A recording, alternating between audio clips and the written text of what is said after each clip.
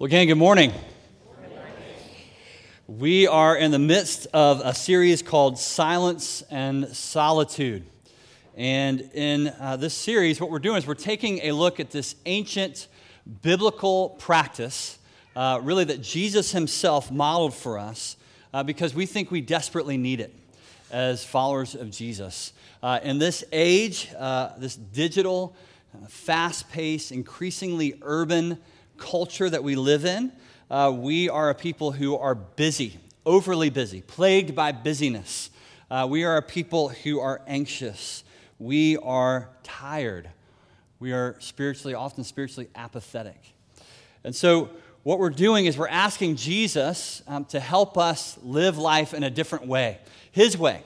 And so we're looking at him as a model of what it means to slow down, what it means to be quiet and still with the Lord.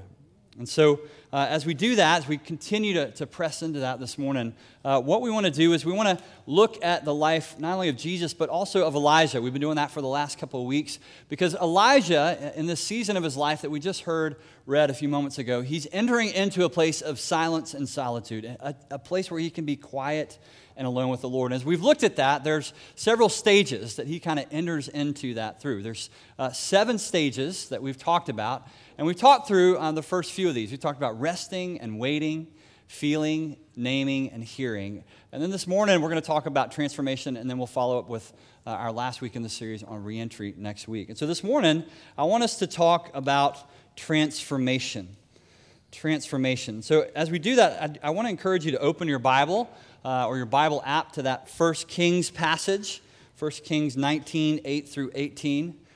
We're going to look at a few verses there this morning as we talk about transformation. But just as we begin to talk about transformation, what we're trying to get at here is really this need for deep, internal, heart-level change.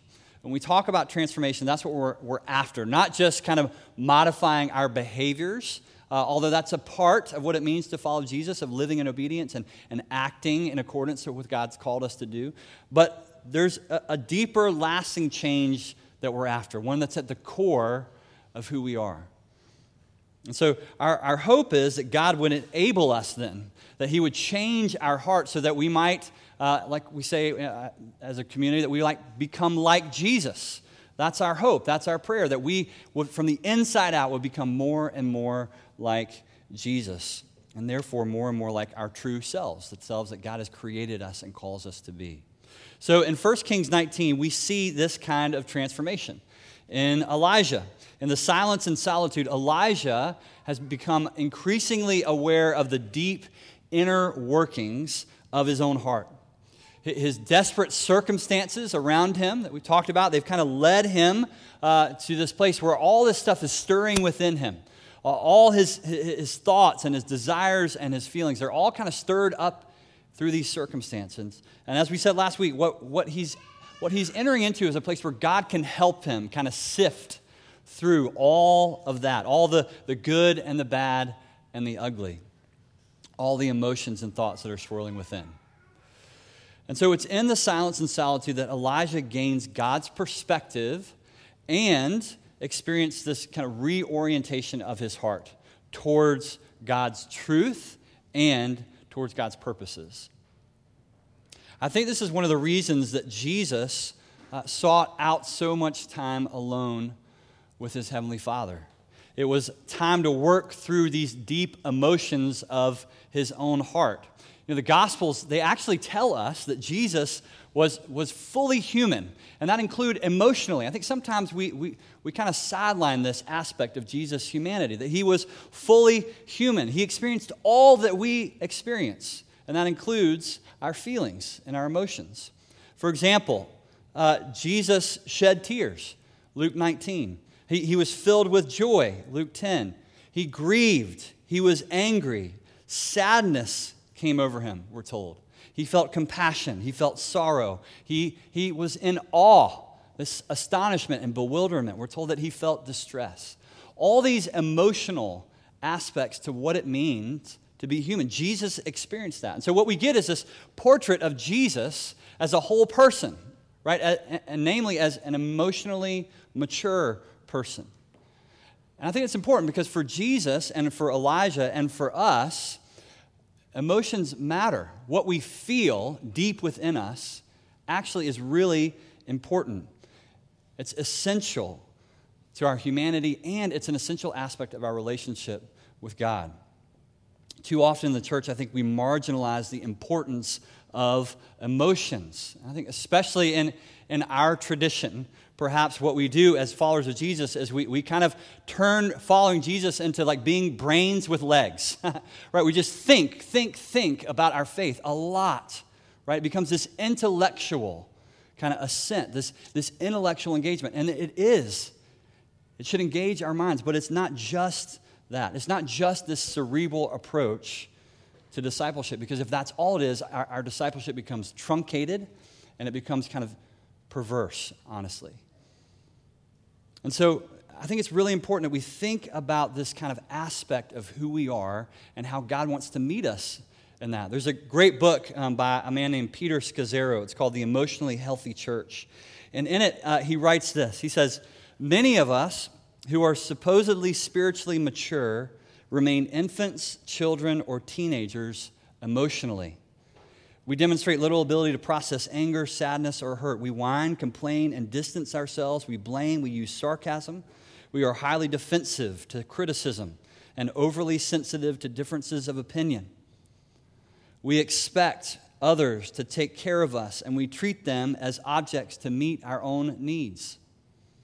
Despite training in prayer, Bible study, worship, spiritual gifts, and sharing the gospel with others, few of us have been trained how to actually look beneath the surface of the iceberg of our lives, how to break the power of past influences on their present, how to live in brokenness and vulnerability, how to know our limits, to embrace loss and grief, and to slow down in order to lead with integrity," he says. In short, he says, our emotional immaturity makes it difficult for us really, in the fullest of our capacity, to love God and to love others. Basically what he's saying is when we don't take the time, right? We don't take the energy, the effort to be with God and let him help us, like I said, sift through kind of what's deep within us and what we're feeling. When we don't allow that to happen, the effect on our lives can be devastating. The effect on the church can be devastating because it leaves us in the state of emotional immaturity. I want to give just an example of that. And I don't hold this up really to single this person or this ministry out, but I think it's an example that really highlights something that's true in all of our lives and all our experiences. But this is a man named Bob Pierce. Now, you may not know that man, but many of you are probably familiar with the ministry of World Vision. World Vision is an amazing ministry that does incredible work all around the world. It's one of the largest Christian relief and development ministries in the world today. Over 100 million people are touched by this ministry in 100 countries. By all accounts, Bob Pierce was a passionate man for Jesus and had a deep hunger to see the world a world in which there was no hunger and there was no disease, to see the kingdom come, as it were. And so he started by helping orphans left from the Korean War. And in his zeal and his passion, that grew and expanded to basically all corners of the earth. And so it became a world vision. He was described as a man who was restless to win souls, someone who literally laid down his life for the needy in the world. He often prayed, "Let my heart be broken for the things that break the heart of God." He was an incredibly godly man, passionate about Jesus, passionate about the gospel, had a huge heart for those who desperately needed to know they were loved by their Heavenly Father. But the reality, too, is that he was disastrous in his personal life. So it came to light during the course of his life, and even more so after that there were disastrous consequences as a result of his zeal for ministry, namely within his own family. He abandoned his family. He put opportunities for expanding ministry and greater impact over the needs of his own wife and children. On one occasion, one of his daughters pleaded with him not to leave the country. She needed her father, and he said, "I have to go. I'm going on this trip to Vietnam." And while he was away, she attempted suicide, and 2 years later, she succeeded in killing herself.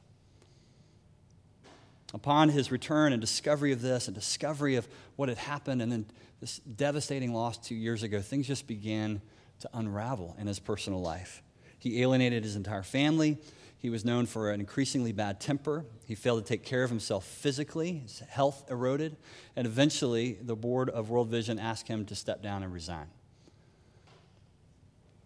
Now, again, this is not to pick on one person. It's certainly not to undermine the ministry of World Vision.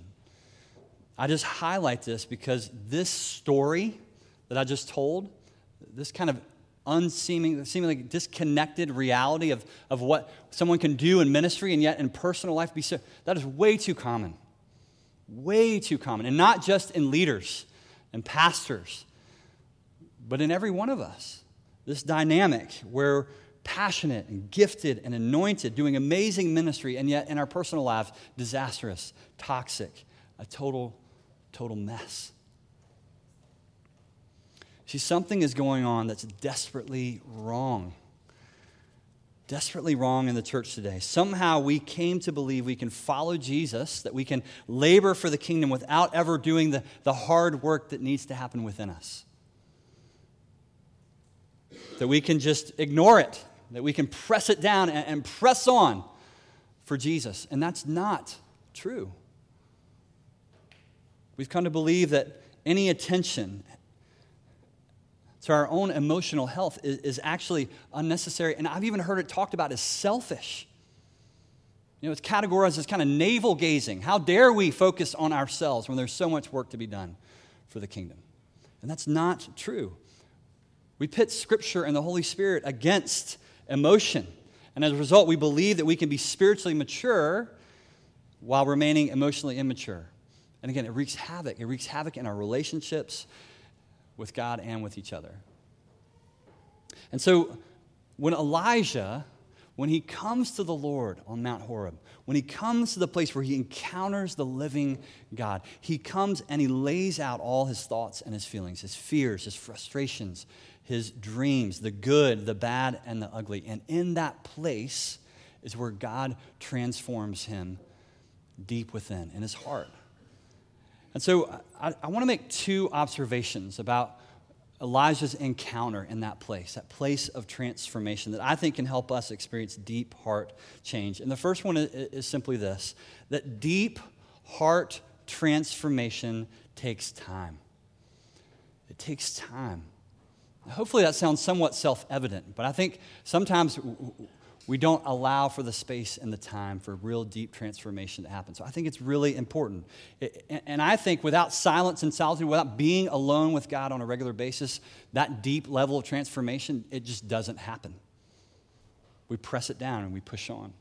And so we need this place of transformation. You know, it's interesting to me in the passage about Elijah in verse 13, 1 Kings 19:13, it says this, it says, Yahweh asked Elijah a question, and it's the same question. It happens twice. I don't know if you've noticed that.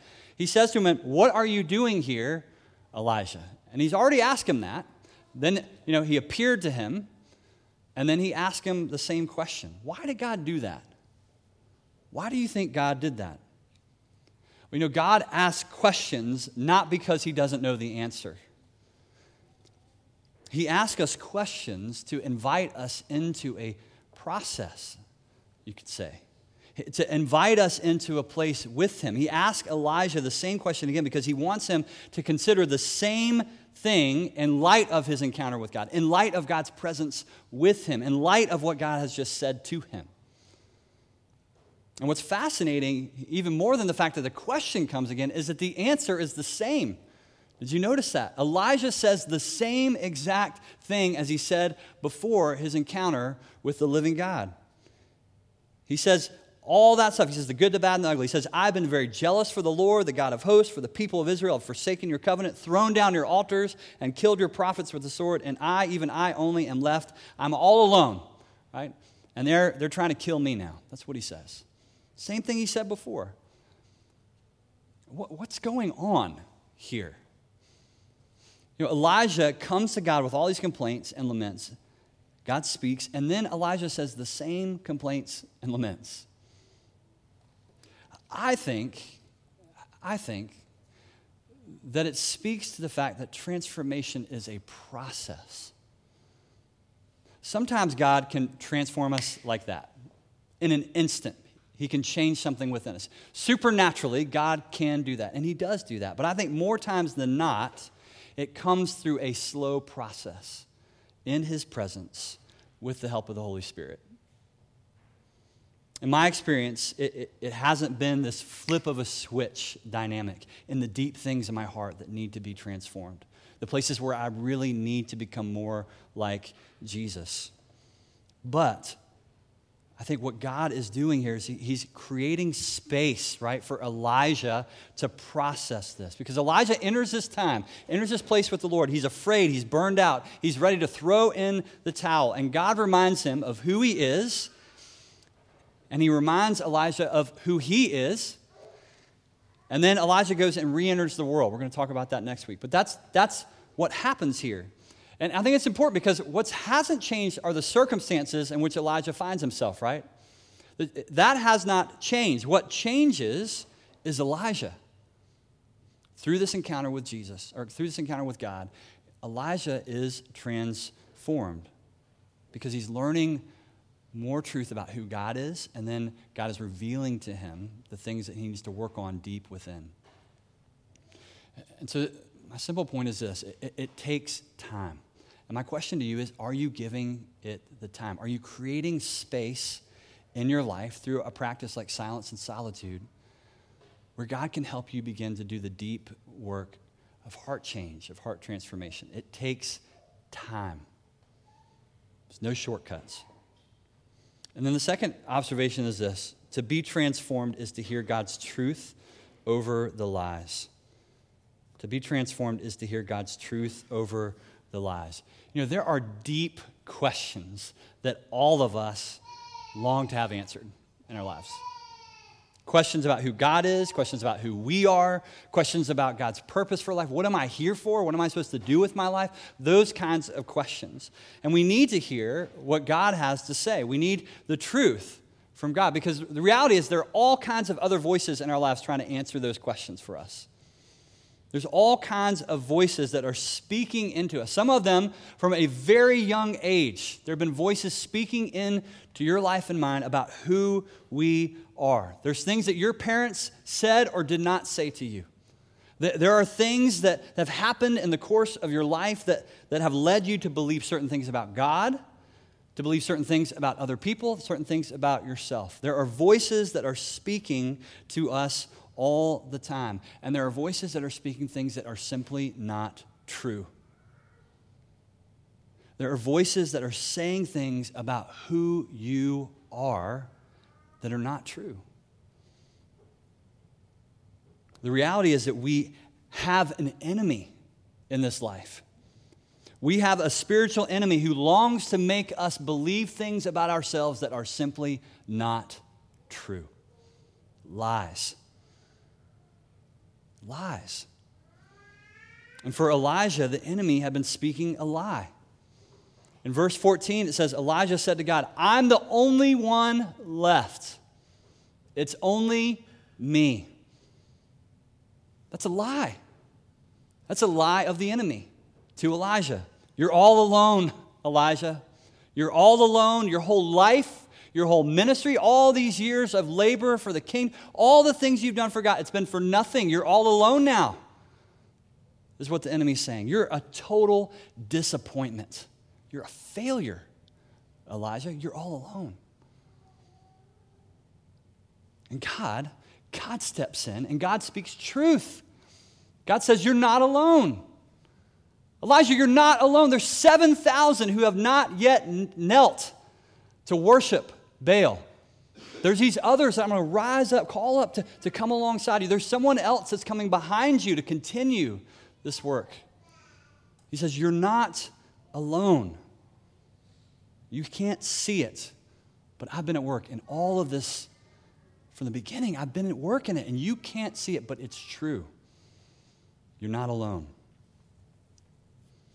And some of us here this morning, just like Elijah, we're hearing things that are not true. We're hearing and believing the lies of the enemy. And listen, I want I want you to understand that the voice of God does not say things that are condemning. Okay? If you're hearing things that sound like they're condemnation in your life spoken over you, that's not the Lord. If there are things that shame you, that is not the Lord. If there's things that are being spoken over you that are harsh, that are condescending, that is not the voice of God. Those are other voices. That's the voice of the enemy. Those are lies. They're not true. And so you may be sitting here today and you're hearing voices say things like that, even now, about who you are. Because those voices can be really loud in our lives. And you may be saying, you know what, you can say that, that's all well and good, but the reality is you don't know me. You don't know what I've done. You don't know the things that I've been through in my life. You don't know my life. And the truth is, I don't know your life. I don't know you. I don't know what you've been through. I don't know what you've done. But I do know this. I know the truth. And this is the truth, that God sees you, and God knows you, and God loves you. That is the truth.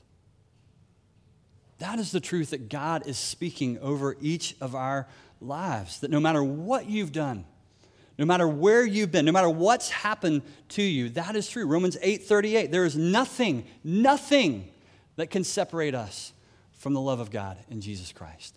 Absolutely nothing. In him there is forgiveness, there is deliverance, there is healing for the very depths of our soul. That's the voice of God. And so I don't know what lies you are believing about yourself today or about God today. I know for me, one of the lies that I have struggled with most of my life is simply this, that God is disappointed in me. That is a lie I have battled most of my life. And most of my life, I wasn't even aware that was the lie, right? God's disappointed in you, David. You know, your dad, he's got a PhD and 3 masters. Your brother, at least he's got 1 PhD and 1 master's, and you flunked out of undergrad. You know? I'm just disappointed, David. I thought you'd do more. I've given you so much. I thought you'd be a better preacher by now. I'm just kind of disappointed. Disappointed in the father you become. Disappointed in the brother that you are. Disappointed in the husband that you are. I'm disappointed, David. I'm disappointed in you. That lie spoken over and over and over in my life.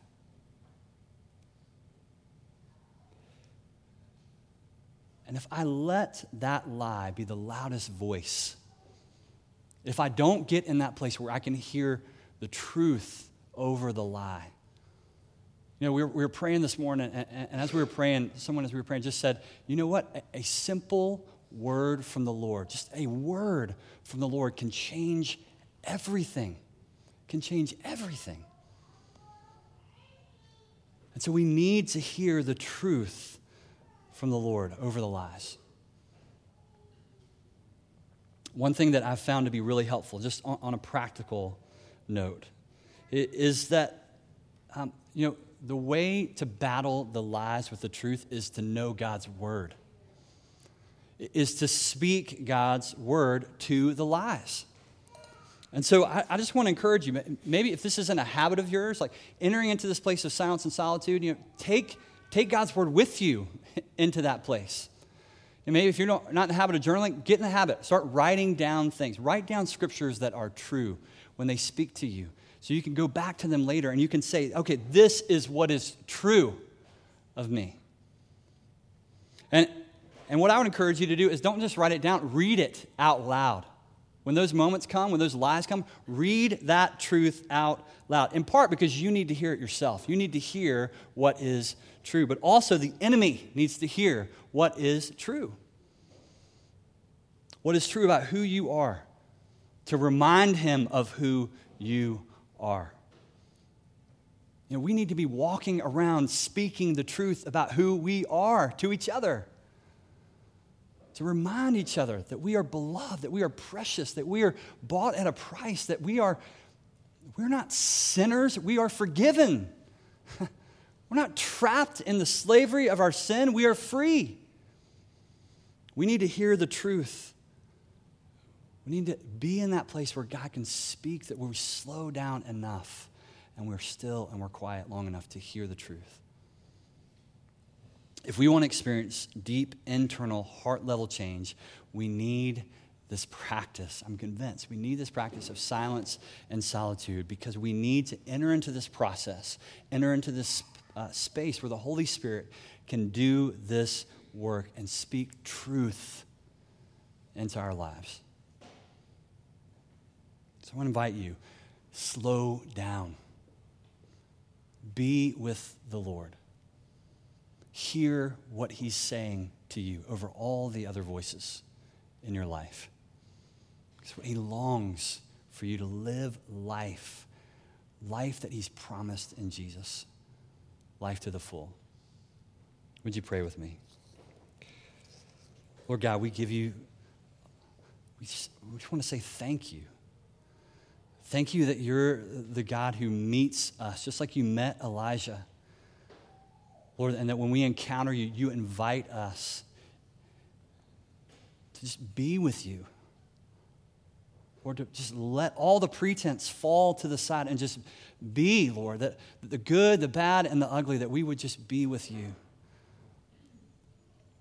Lord, because then we're ready to hear from you. We're ready to hear what is true. So, Lord, I pray over every single person this morning that by the power of your Holy Spirit, they would hear your voice. They would hear what is true, that you sent your own Son to give his very life because they were so precious to you, and that there's nothing that can separate them from your love. And Lord, would you free us to lay all before you, to lay all our fears and our concerns, all our wounds, lay all of that before you, that you might do the deep work of healing, that you might free us, deliver us from the lies that hold us in captivity. Or would you do that work this morning?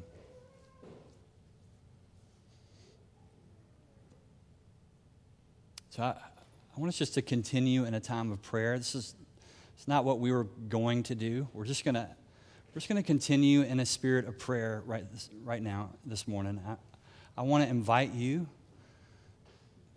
just to be open. God is here right now. You don't have to wait for some other time. God is here right now. And he's speaking. I know he's speaking to some of us. He's speaking truth over us even now about who you are